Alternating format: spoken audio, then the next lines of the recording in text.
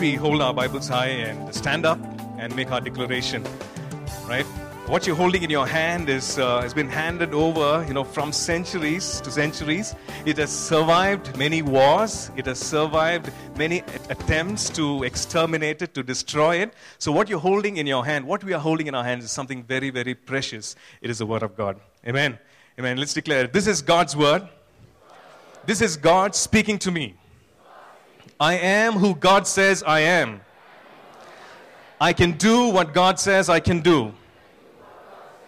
I will become everything God has promised. I am saved, healed, delivered, redeemed. I am blessed, victorious, prosperous, triumphant. I am a minister of God, a servant of Christ, and a channel of His blessing to many people. I receive His word. I believe His word. And I live by His word. Christ is my master. And to Him I am in absolute surrender. In Jesus' name. Let's just bow down and pray. Father, we just want to thank you, Lord, for this precious, precious word. Oh God, we thank you that your word is living and alive and sharper than any two-edged sword to cut to the spirit and to the soul, oh Master. Father, we thank you, Lord. Lord, we ask today that you would quicken your word to us by your Holy Spirit and speak to us and write your word upon our hearts, Lord. Each one of us, Lord, you know where we stand, Master, Lord, in our relationship with you. And Father, we ask that you would meet us at the point of our need and put your word in us and impart something, Lord, from your heart in us this morning. We thank you in Jesus' name. Amen. Shake hands with the person next to you and say, God bless you. Jesus loves you. And please be seated. Okay, we've been doing an interesting study, right, about missions. And prior to that, we studied about the marketplace mandate. And today, we're just continuing on the same lines. And so just a quick recap before we start. We see that God is actually God of the mission. This mission belongs to Him. And we see that missions is not something that came into being in the New Testament. It's not something that was, that some church thought up or some, smart person thought up. But it's really the heartbeat of God. Amen. It's the redemptive work of God through the centuries, right through the ages. And we see that God has been at work. And that is what missions is all about. And we also saw, Sunday before last, that this work of redemption is only through the cross. Only because of the work of reconciliation. Only because of Jesus. There is no plan B. There is no plan B. There is just one plan, and that is the cross. And there is just one plan, and that is redemption through the finished work of Jesus on the cross. And we also saw, thirdly, that, primarily God works through human agents. In this redemptive work, in this work of reconciliation, of gathering a lost world back and putting a lost world back on track, God works primarily through human agents. He works sovereignly, like He did in the case of Saul when he was on his way to Damascus, and He met him sovereignly. But primarily, if you see, He works through human agents. He works through people like you and I. And that's fascinating. Because this God of the universe, this God who created heavens and the earth, this awesome, all-powerful, all-knowing, infinite God chooses to use people like you and I. And He invites us to partner with Him in this redemptive work. It's amazing. It's fascinating. This God, this powerful, almighty God, all-knowing God, extends this divine invitation to each one of us. Each one of us. And when we respond to it, we partner with Him. We co-labor with Him in this awesome, awesome work. So I was just trying to, define what missions could be. So, and this is what I came up with. Missions, it's all about ordinary people on an extraordinary journey with the living God, accomplishing extraordinary tasks. Missions, ordinary people on an extraordinary journey with this extraordinary living God, accomplishing extraordinary tasks. Ordinary people, fishermen, tax collectors, the butcher, the baker, the candlestick maker, and all of us here included. Ordinary people who who don't have a claim to fame, but God chooses to use us. Ordinary people on an extraordinary journey. The journey becomes extraordinary, this journey of life, because we've signed up with this living God. With this living God. It becomes an extraordinary journey. It becomes a journey which, it is a journey which has its highs, which has its lows, which has its challenges. But through it all, we have this living God in us and with us and for us, so that none can be against us. Amen. Amen. And that's great news, because we've signed up for this trip. And when we sign up for this trip, there is meaning. Because it's His journey. We are signing up for it. We are part of it. He knows where He's going. So there is meaning. There is an objective. There is an end result. There is hope. Because He's the God of all hope. So it's not just hopeless wanderings around. But it's a journey of hope. It's a journey that's full of life. It's a journey of faith. And it's a journey which has direction and purpose and meaning. And it's a journey where we ordinary people, because we partner with God, we accomplish some extraordinary things. Just think about the early disciples. Ordinary people who probably never wanted to leave their town and go elsewhere. They were quite content with what they were doing, really. But because of this thing that happened, because they signed up for this journey, they did some pretty extraordinary things. And here we are sitting and worshiping that living God because of that. Amen. They did some extraordinary tasks. They who were so fearful and timid, they were so bold for their stand in Christ. They did some pretty extraordinary things. So this is what missions is. Ordinary people on an extraordinary journey with the extraordinary living God, accomplishing extraordinary tasks. And the divine invitation is for you and I today. Is extended to each one of us to say, would you respond? Would you sign up? Would you get on board? It's time to go on this extraordinary journey, exciting journey, and do some things that we've never dreamt of doing. I never thought that I'll be standing here and talking to each one of us here this morning. If you look at my life, how it was years back, I never had such a thought in my mind, believe me. But I signed up for that journey. And He does some pretty extraordinary things. And I can testify to that. Far above, our range of vision. He sees the big picture. We see the seed, but He sees the tree that is in that seed. He sees that potential. He sees who we can become. He sees who we are when He comes in, when He takes over. So, get ready for doing some extraordinary things on this journey with this extraordinary and living God. And He has given us, when we read 2 Corinthians 5 and verse 18, it says that He has given us this ministry of reconciliation. He's given us this ministry. He has given us. It's called the ministry of reconciliation. Verse 19 says, He has entrusted us with the word of reconciliation, the message of reconciliation, which we are supposed to carry out in our mission. And He has also called us or made us His ambassadors. Paul says we are ambassadors for Christ. We are His spokespeople. We are the ones who represent God here on earth. That's a pretty awesome task. Yes or no? Yes. Each one of us standing there, going out to the workplace, maybe at home, maybe among our neighbors, whatever we are doing, we are representing His kingdom. That's the truth. We are representing Him. We are His ambassadors. And 2 Corinthians 6 and verse 1 says that we are workers together with Him. Same team working together. Now, can you just picture that? God working with us, in us, through us, working with Him to carry out some pretty amazing stuff. And it's a privilege. It's an awesome privilege to be serving Him in various ways, in different ways. And we are in for an extraordinary journey and enjoying every moment of it. This journey with God is anything but boring.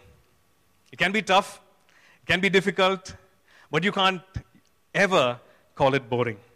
An exciting, fulfilling, journey with this amazing, awesome God. So we see that mission is really His project. It's not the project of some church. The reason we're doing this, we are trying to facilitate short-term missions and long-term missions and so on. Is it the project of this church? No. Missions is actually God's project. It's His pet project. It's His plan. Amen. And we are privileged to be part of it. So it's His plan. So who is the one who sends us on the mission? God uses the local church. God might use the spiritual authority to commission, to send. But it's actually Him. He is the one who thought of this thing. He is the one who's the boss. And He is the one who sends us on this extraordinary journey, which we call a mission. He is the one who sends us. And let's look at a couple of scriptures here. Matthew 28, we've been referring to this time and again these last couple of weeks. Matthew 28 and verse 18 onwards. And Jesus came and spoke to them, saying, all authority has been given to me in heaven and on earth.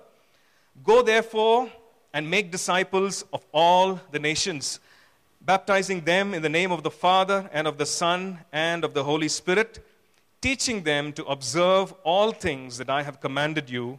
And lo, I am with you always, even to the end of the age. So God might use some human agency. He might use the church. He might use some spiritual authority to ordain, to send you on your way. But we need to know that it is His mission and it is He who commissions us. It is He who sends us on our way. Another scripture which talks about this is in John chapter 15 and verse 16, where Jesus is talking to His disciples and He says, you did not choose me, but I chose you and appointed you that you should go and bear fruit, and that your fruit should remain, that whatever you ask the Father in my name, He may give you. He says, I chose you and I appointed you. I believe that God is speaking through this word, through this particular verse to some of us here. Maybe some of us here are doubting that call of God on our lives. And some of us are saying, God, am I really in the right place, doing the right thing? But I believe that God wants to remind us and He wants to say, I chose you. I chose you and I appointed you that you might go and bear fruit. So He sends us. He sends us out. He commissions us. So who are the people who are commissioned? Jesus is the one who commissions us. So who are the people who are commissioned? And we see that there's just one qualification to go on a mission. Just one qualification. And that is this. You need to have a PhD in missiology. No, there's just one qualification, and it is this. You need to be a disciple of the Lord Jesus. There's just one thing. You and I, we are called to be disciples, not church attenders, not people who visit church on Sundays, not people who go to holy places on pilgrimage, but people who are disciples. And who is a disciple? He's a person who not just acknowledges the teaching, not just intellectually acknowledges the teaching, but also follows the teaching and the teacher diligently. He or she is a disciple. And we see, examples of disciples in the Word. A disciple is one who follows Jesus willingly. When Jesus came to call Peter and Andrew, they were by the sea, they were fishing. He came and called, Peter and Andrew, follow me. And Scripture says that immediately they followed Him. The same happened with James and John. Follow me. And they left their boat, they left their everything, and then they followed Him. It shows us that a disciple is one who follows the Lord willingly, not grudgingly, not with someone prodding and pushing and saying, go, go, go, but someone who follows the Lord willingly. And we also see that a disciple follows the Lord willingly in spite of the cost or sacrifice involved. Now, there's a great sacrifice. There is a great cost involved. It's not all cushy. It's not all happy-clappy all the time. And I think you and I know that. There is a cost involved in this task. And the disciples knew that cost. And they counted that cost. And they were willing to pay that cost. Because they were passionate about what they had experienced. They were passionate about what they had to share with the world about their experience. So there is a cost involved. And in fact, Paul, when he writes this, he says in Acts chapter 21 and verse 13, Acts 21 and verse 13, he says, Then Paul answered, What do you mean by weeping and breaking my heart? For I am ready not only to be bound, but also to die at Jerusalem for the name of the Lord Jesus. He says, I'm ready not only to be bound, but also to die at Jerusalem for the name of the Lord Jesus. That's heights of passion. There are various degrees of various costs of sacrifice that we might have to pay. For some, it's just day in and day out that insult and ridicule that we might face, maybe from family, maybe from colleagues, because of the stand that you've taken for Christ. And some of us are in that place. And God acknowledges that. God is aware of that. And He commends you for that. And He wants you to be strong in that. Paul writes and he says, everyone who wants to live a just life, a righteous life, will suffer persecution. But persecution can also be the other end of the spectrum. Like Paul, he says, I'm willing to be bound. I'm willing to be, to be put in prison. But I'm also willing to die for the name of the Lord Jesus. There is a cost. And Paul knew that cost. He counted that cost and he said, this is nothing. I can pay this cost. So a disciple is such a person. And a disciple is also one who lives for the Lord. One who lives for the Lord. There's no other agenda. There's a whole lot of things that happen, in the periphery, but the disciple lives for the Lord. And we see in 2 Corinthians 5 and verse 15, we see that we are exhorted by Paul, and we see that, and he died for all, that those who live should live no longer for themselves, but for him who died for them and rose again. He died for all, that those who live should no longer live for themselves, but for him who died for them and rose again. Many of us, we don't want to really give our all to the Lord. We think, oh God, what if, life becomes dull and dreary, and there's some things that I hold so close to my heart. How can I just give all that and live for you? God is not a wet blanket.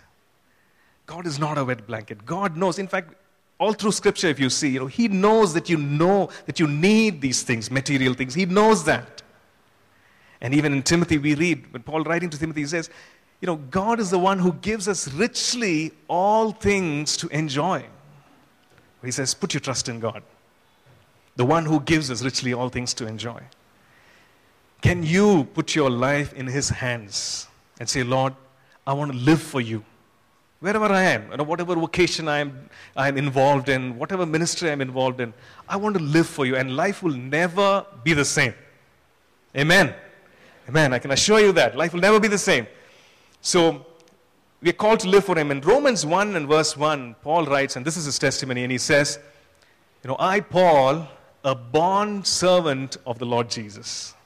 A bond servant of the Lord Jesus. That is how he looked at himself. He just wanted to live for the Lord. He wanted to die for the Lord. He's saying, I'm a bond servant. A disciple lives for Jesus. And a disciple is not ashamed of the gospel. A disciple is not ashamed of the gospel. Romans chapter 1 and verse 16, Paul writes, and I'm not ashamed of the gospel, because it is the power of God for salvation. He says, I'm not ashamed of the gospel. There are many times that we have, sometimes we have held back, we have cringed. In this setting, we are comfortable, right? In this setting where everybody's talking about the word, and maybe we're talking, we're doing all kinds of churchy things. We are comfortable, but when we move out of these four walls, and when we are in a different environment, which is harsh, maybe, and not so, comforting, not so comfortable, Do we cringe? Do we hold back? Are we ashamed of the gospel? Are we ashamed to say, I'm a believer in the Lord Jesus? Paul says, I'm not ashamed. I'm not ashamed because this message, this simple message, is actually the power of God for salvation. It is the power of God, the dunamis of God for salvation. He's not ashamed. So a disciple is not ashamed. So who is commissioned? People like you and I. We need to step up. Maybe we have been coming to church. Maybe we have been calling ourselves Christians. But God really wants disciples. In fact, we read in the book of Acts that the disciples were first called Christians in Antioch. The disciples were called Christians. Amen. So, our responsibility is to be disciples first and foremost. And the disciples will be commissioned. And how are they commissioned? You and I are commissioned with His authority and with His power. With His authority. If you walk into maybe an office and you're saying, I'm so-and-so, I need to get this job done, can you help out and all that? Maybe they might, consider your position and, they might say, okay, we'll do this. But if you say, I'm sent by this MLA XYZ or this corporator XYZ, the response is different, isn't it? Yes or no? Yes. And why is that? Because you've been sent from that place of authority. And we as disciples, we who've been commissioned, have been commissioned with His authority. Luke chapter 10 and verse 19. Jesus said like this to His disciples. He said, Luke chapter 10 and verse 19, He says, Behold, I give you the authority to trample on serpents and scorpions and over all the power of the enemy. Nothing shall by any means hurt you. Behold, I give you what? The authority for what? To trample on serpents and scorpions and over all the power of the enemy, and nothing shall by any means hurt you. So when He's talking about serpents and scorpions, He's talking about the powers of darkness. He's not talking about literal serpents and scorpions, but really the powers of the evil one. He's saying, I give you the authority over all these powers. This task called missions, it's actually a spiritual battle. And for that, we need spiritual authority. And so, God, who knows that, has given us His own authority. Amen. He's given us that authority, without which we cannot accomplish anything. We need that authority. And not only that authority, but also He has given us His power. Acts chapter 1 and verse 8, Jesus told His disciples, you wait in Jerusalem, you tarry in Jerusalem, and the Holy Spirit will come upon you. You'll be filled with the Holy Spirit, and you will be endued or clothed with power. And then He says, and you will be witnesses. You will be witnesses. So there is that power, that Holy Spirit power, that Holy Ghost power that He puts inside of us, that He covers us with, that He clothes us with, which we need for the work of missions. And Jesus is commissioning us with that Holy Ghost power because we need it for the work of missions. Because we need it for the work of missions. And if you notice something, He's saying, and you shall be witnesses. It doesn't say you shall try to witness. A witness is someone who's had first-hand experience, who's tasted first-hand the power, the love, who's tasted first-hand. It's not hearsay. He's not saying, I believe I heard that this something happened. No, that's not a witness. So a witness is someone who has experienced first-hand. And the best part is this: when we experience the infilling of the Holy Spirit, and when we journey on with the continued infilling and continued communion with the Holy Spirit, we shall be witnesses. There's a becoming that's happening. I don't know what's happening. I have to witness. The word witness in Greek is martou, which means martyr, from which we get the word martyr, actually. Just derivative of that. So these people were witnesses. They were willing to stand for what they believed in. They were willing to testify to what they experienced, even till the point of death. And that conviction and that strength and that power is given to us by the Holy Spirit upon us and in us. And we need that. The church needs that today. Amen. So we are not sent, to fend for ourselves and go and reinvent the wheel and try something and mess it up and etc. No. We are part of His plan. He's got the design already in place. We need to partner with Him. That's it. And if we partner with Him, He sends us out with His authority, with that spiritual authority, and with His power. With His power. And we see that there was this outcome of this commissioning. Jesus commissioned the disciples, and He told them to wait in Jerusalem. There was this infilling, there was this work of the Spirit. And we see the outcome of that work in Acts chapter 4. If you'd like to turn to Acts chapter 4 and verse 33, this is what it says. It says, "And with great power the apostles gave witness to the resurrection of the Lord Jesus, and great grace was upon them all." With great power they gave witness to the resurrection. Why should we settle for anything less? Why should we settle for anything less? With great power.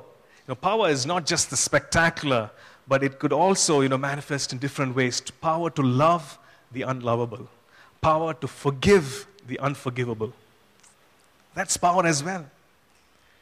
And with great power, the apostles gave witness to the resurrection of the Lord Jesus.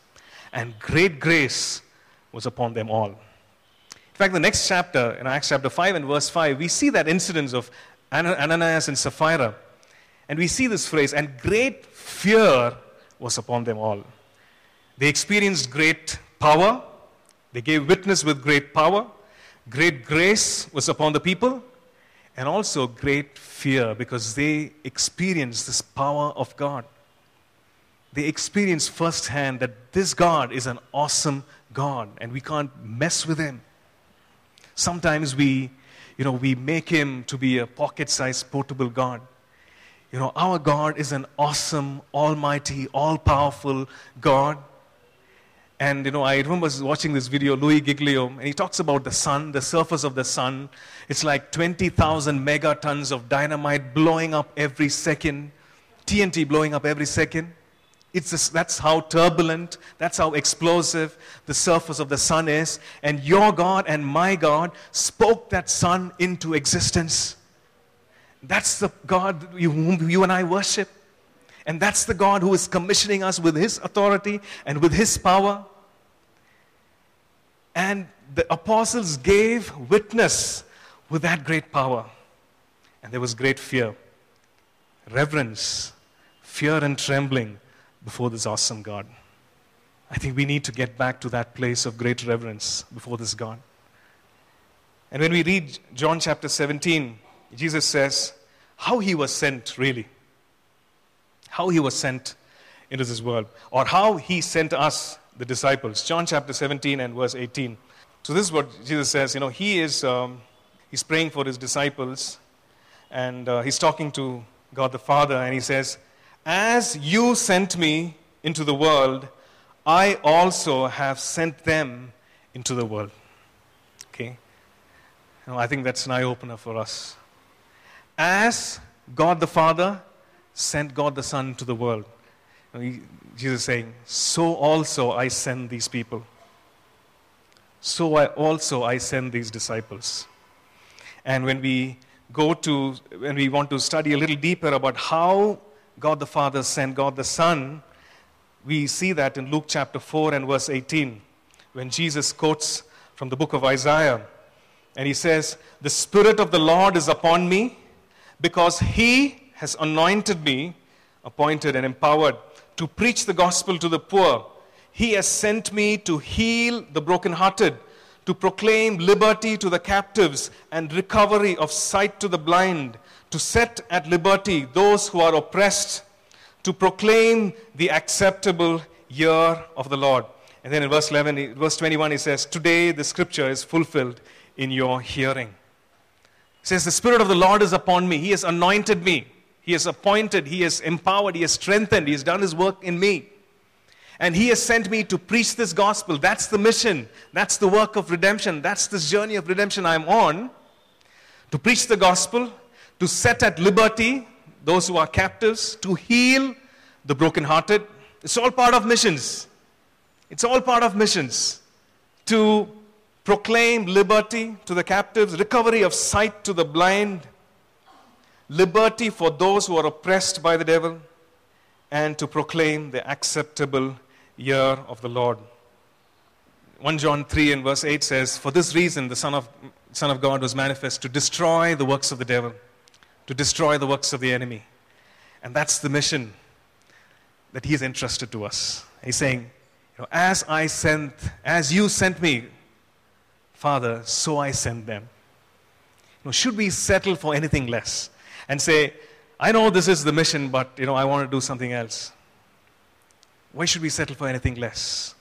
Can we align our purpose? Can we align our lives to that mission that for which He has sent us? As He sent us, let's go and let's walk in what He's called us to do. So our mission need not be any less. It need not be any less than that. But we see something very, very significant. Before these people went out, before anything significant happened, there was always these moments of prayer. I'm sure that all of us pray, all of us talk to God sometime or the other. But we see that there were these moments when people got together, when the disciples got together, with one heart, with one mind. And the Bible says, with one accord, the Old English, with one accord, in one accord, with one heart, one mind. They prayed to God, they cried out to God. And God responded. God responded to that fervent cry. And great things happened. And we see this pattern time and again in the book of Acts. And just want to quickly go through a few verses here. Acts chapter 1 and verse 14. Acts 1 and verse 14, it says, "These all continued with one accord in prayer and supplication with the women and Mary, the mother of Jesus, and with His brothers." This is in Acts chapter 1. And in Acts chapter 2, we see the promise of the Father. We see the work of the Spirit, that they were filled with the Holy Spirit. They began to speak with other tongues as the Spirit gave them utterance. But they continued with one accord. And even before this outpouring, they were all in one accord, with one accord, at one place. Acts chapter 2 and verse 1.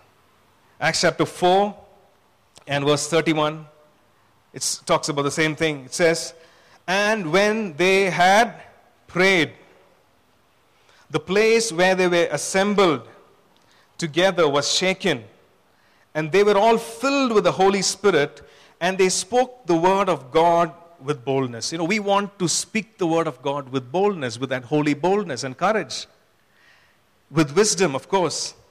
And we want to be filled with the Spirit of God. But before that, as we see that something precedes, they got together and prayed. They got together and prayed.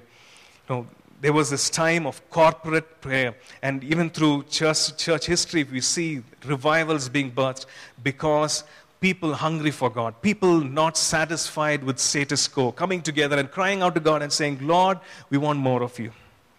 Lord, we want you to intervene in this place. We want the people saved, oh God. We want these people to be set free, oh God." And we see that God responds to that fervent cry.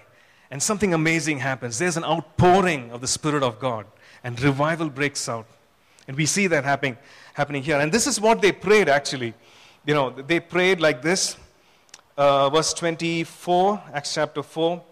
They raised their voice to God with one accord and said, "Lord, you are God who made heaven and earth and sea and all that is in them, who by the mouth of your servant David have said, why did the nations rage and the people plot vain things? The kings of the earth took their stand, and the rulers were gathered together against the Lord and against His Christ."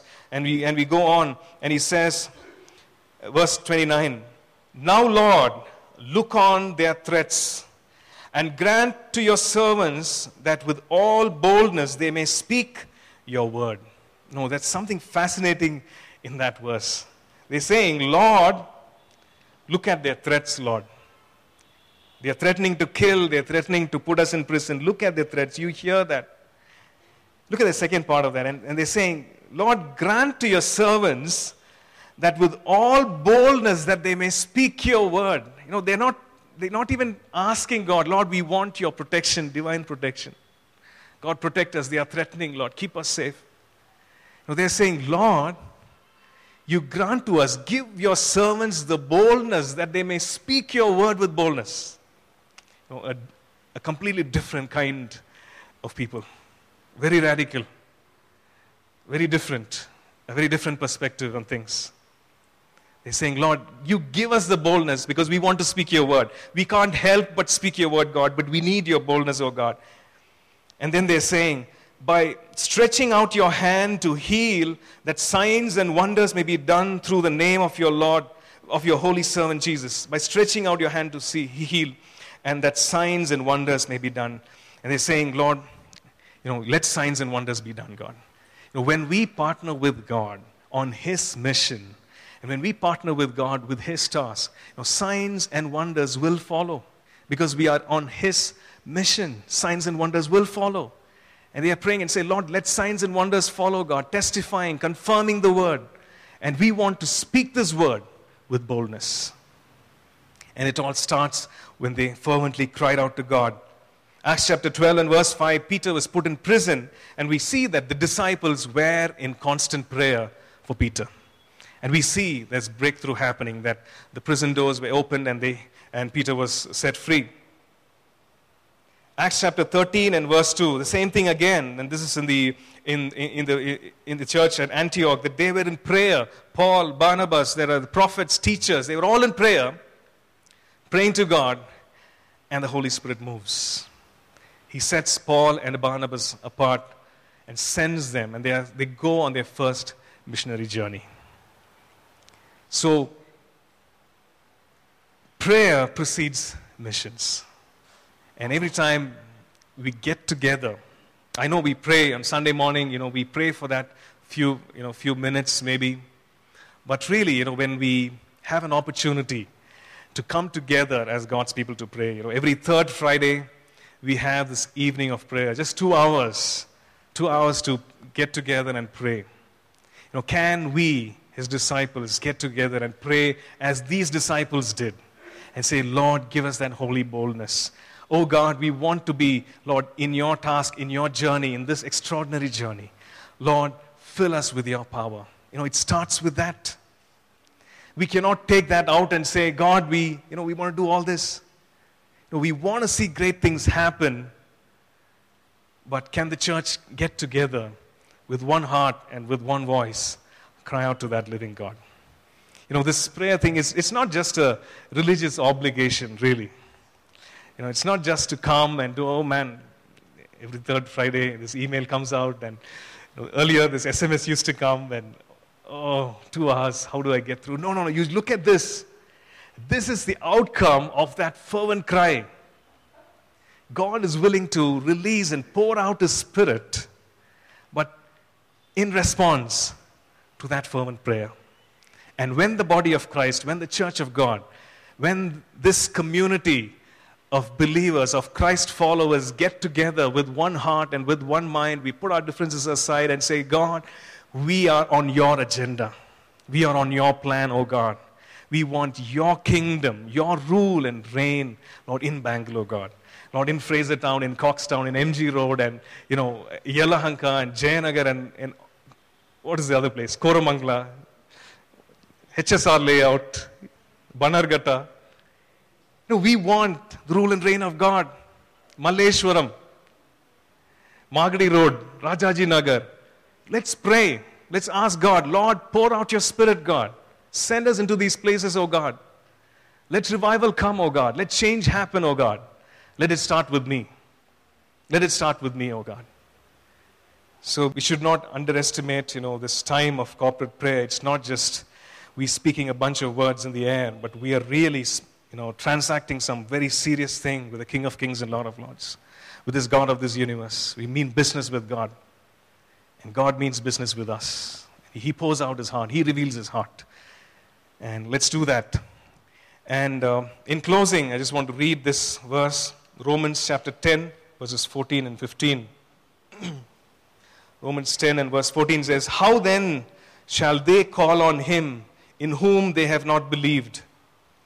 And how shall they believe in him of whom they have not heard? And how shall they hear without a preacher? And how shall they preach unless they are sent? As it is written, how beautiful are the feet of those who preach the gospel of peace, who bring glad tidings of good things. Let me read that again. And how shall they call on him in whom they have not believed? And how shall they believe in him of whom they have not heard? And how shall they hear without a messenger or a preacher? And how shall they preach unless they are sent? As it is written, how beautiful are the feet of those who preach the gospel of peace, who bring glad tidings of good things. How can other people call? How can people call on him whom they have not believed? And how can they believe if they have not heard? And how can they hear if people don't go out and share? And how can people go if they are not sent? So we have several options here. And not all are options. First thing is to go. To go. And you can ask God, Lord, where is it that you want me to go? You want me to go? You want me to stay? If God says stay, then the thing is to send. To send. And you can ask God, we can ask God and say, Lord, how do I send? Who do I send? How do I partner? And of course, the third thing is something which is not an option, that all of us are called to pray. So we can go, we can send, and all of us must pray.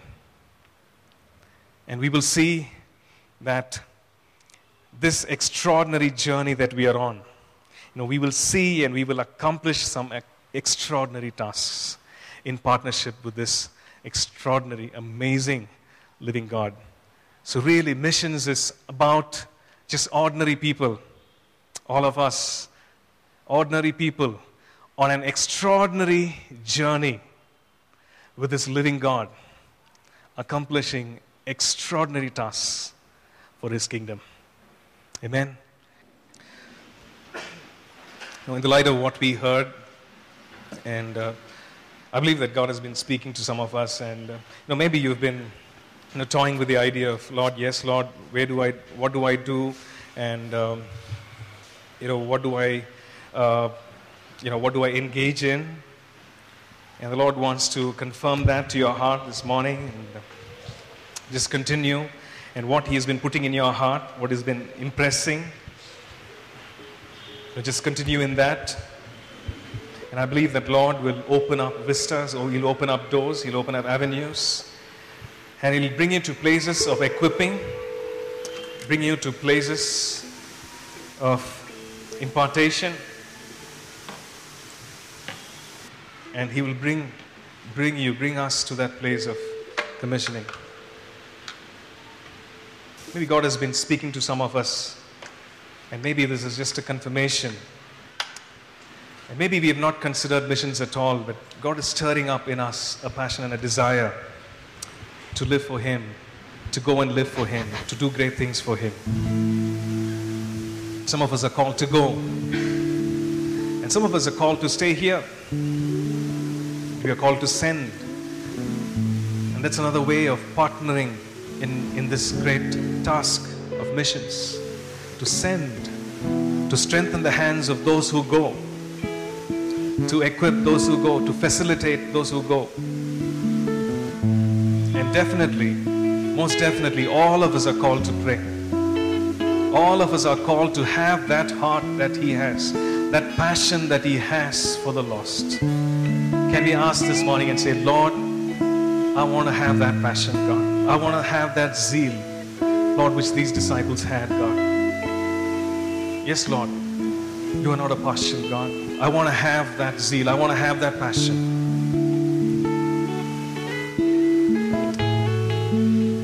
Yes, oh God. Let's just spend some time just talking to God. Thank you, Lord. Thank you, God. Yes, Lord, confirm in our hearts, Lord. Write upon our hearts, oh God. Yes, Lord. Yes, Lord, what an awesome privilege. Lord, we are just humbled, oh God.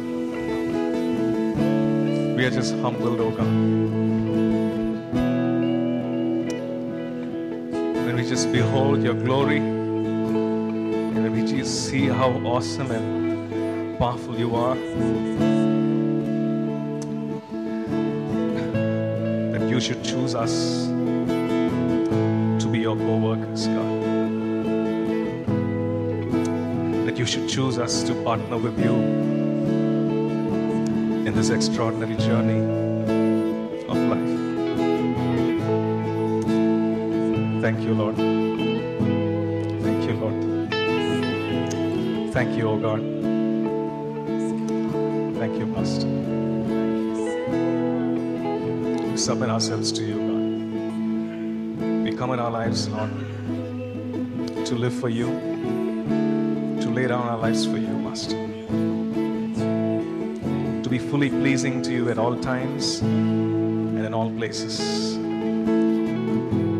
Not only when it's convenient, God, but even in the difficult of places. Lord, we ask that you'd give us the boldness and the courage to take a stand for you, Master. Thank you, Lord. Thank you, Lord. We give you all the praise and all the glory. In Jesus' name, amen, amen. The Lord bless you and keep you. The Lord make his face to shine upon you. The Lord be gracious to you. The Lord lift up his countenance and give you a shalom. Even as God's people, and as we undertake this extraordinary journey with this extraordinary, awesome, living God. Amen. We trust that this message was a blessing to you. We'd love to hear from you. You can email us at contact@apcwo.org. Also, visit our website www.apcwo.org for additional resources. Thank you for listening, and God bless you.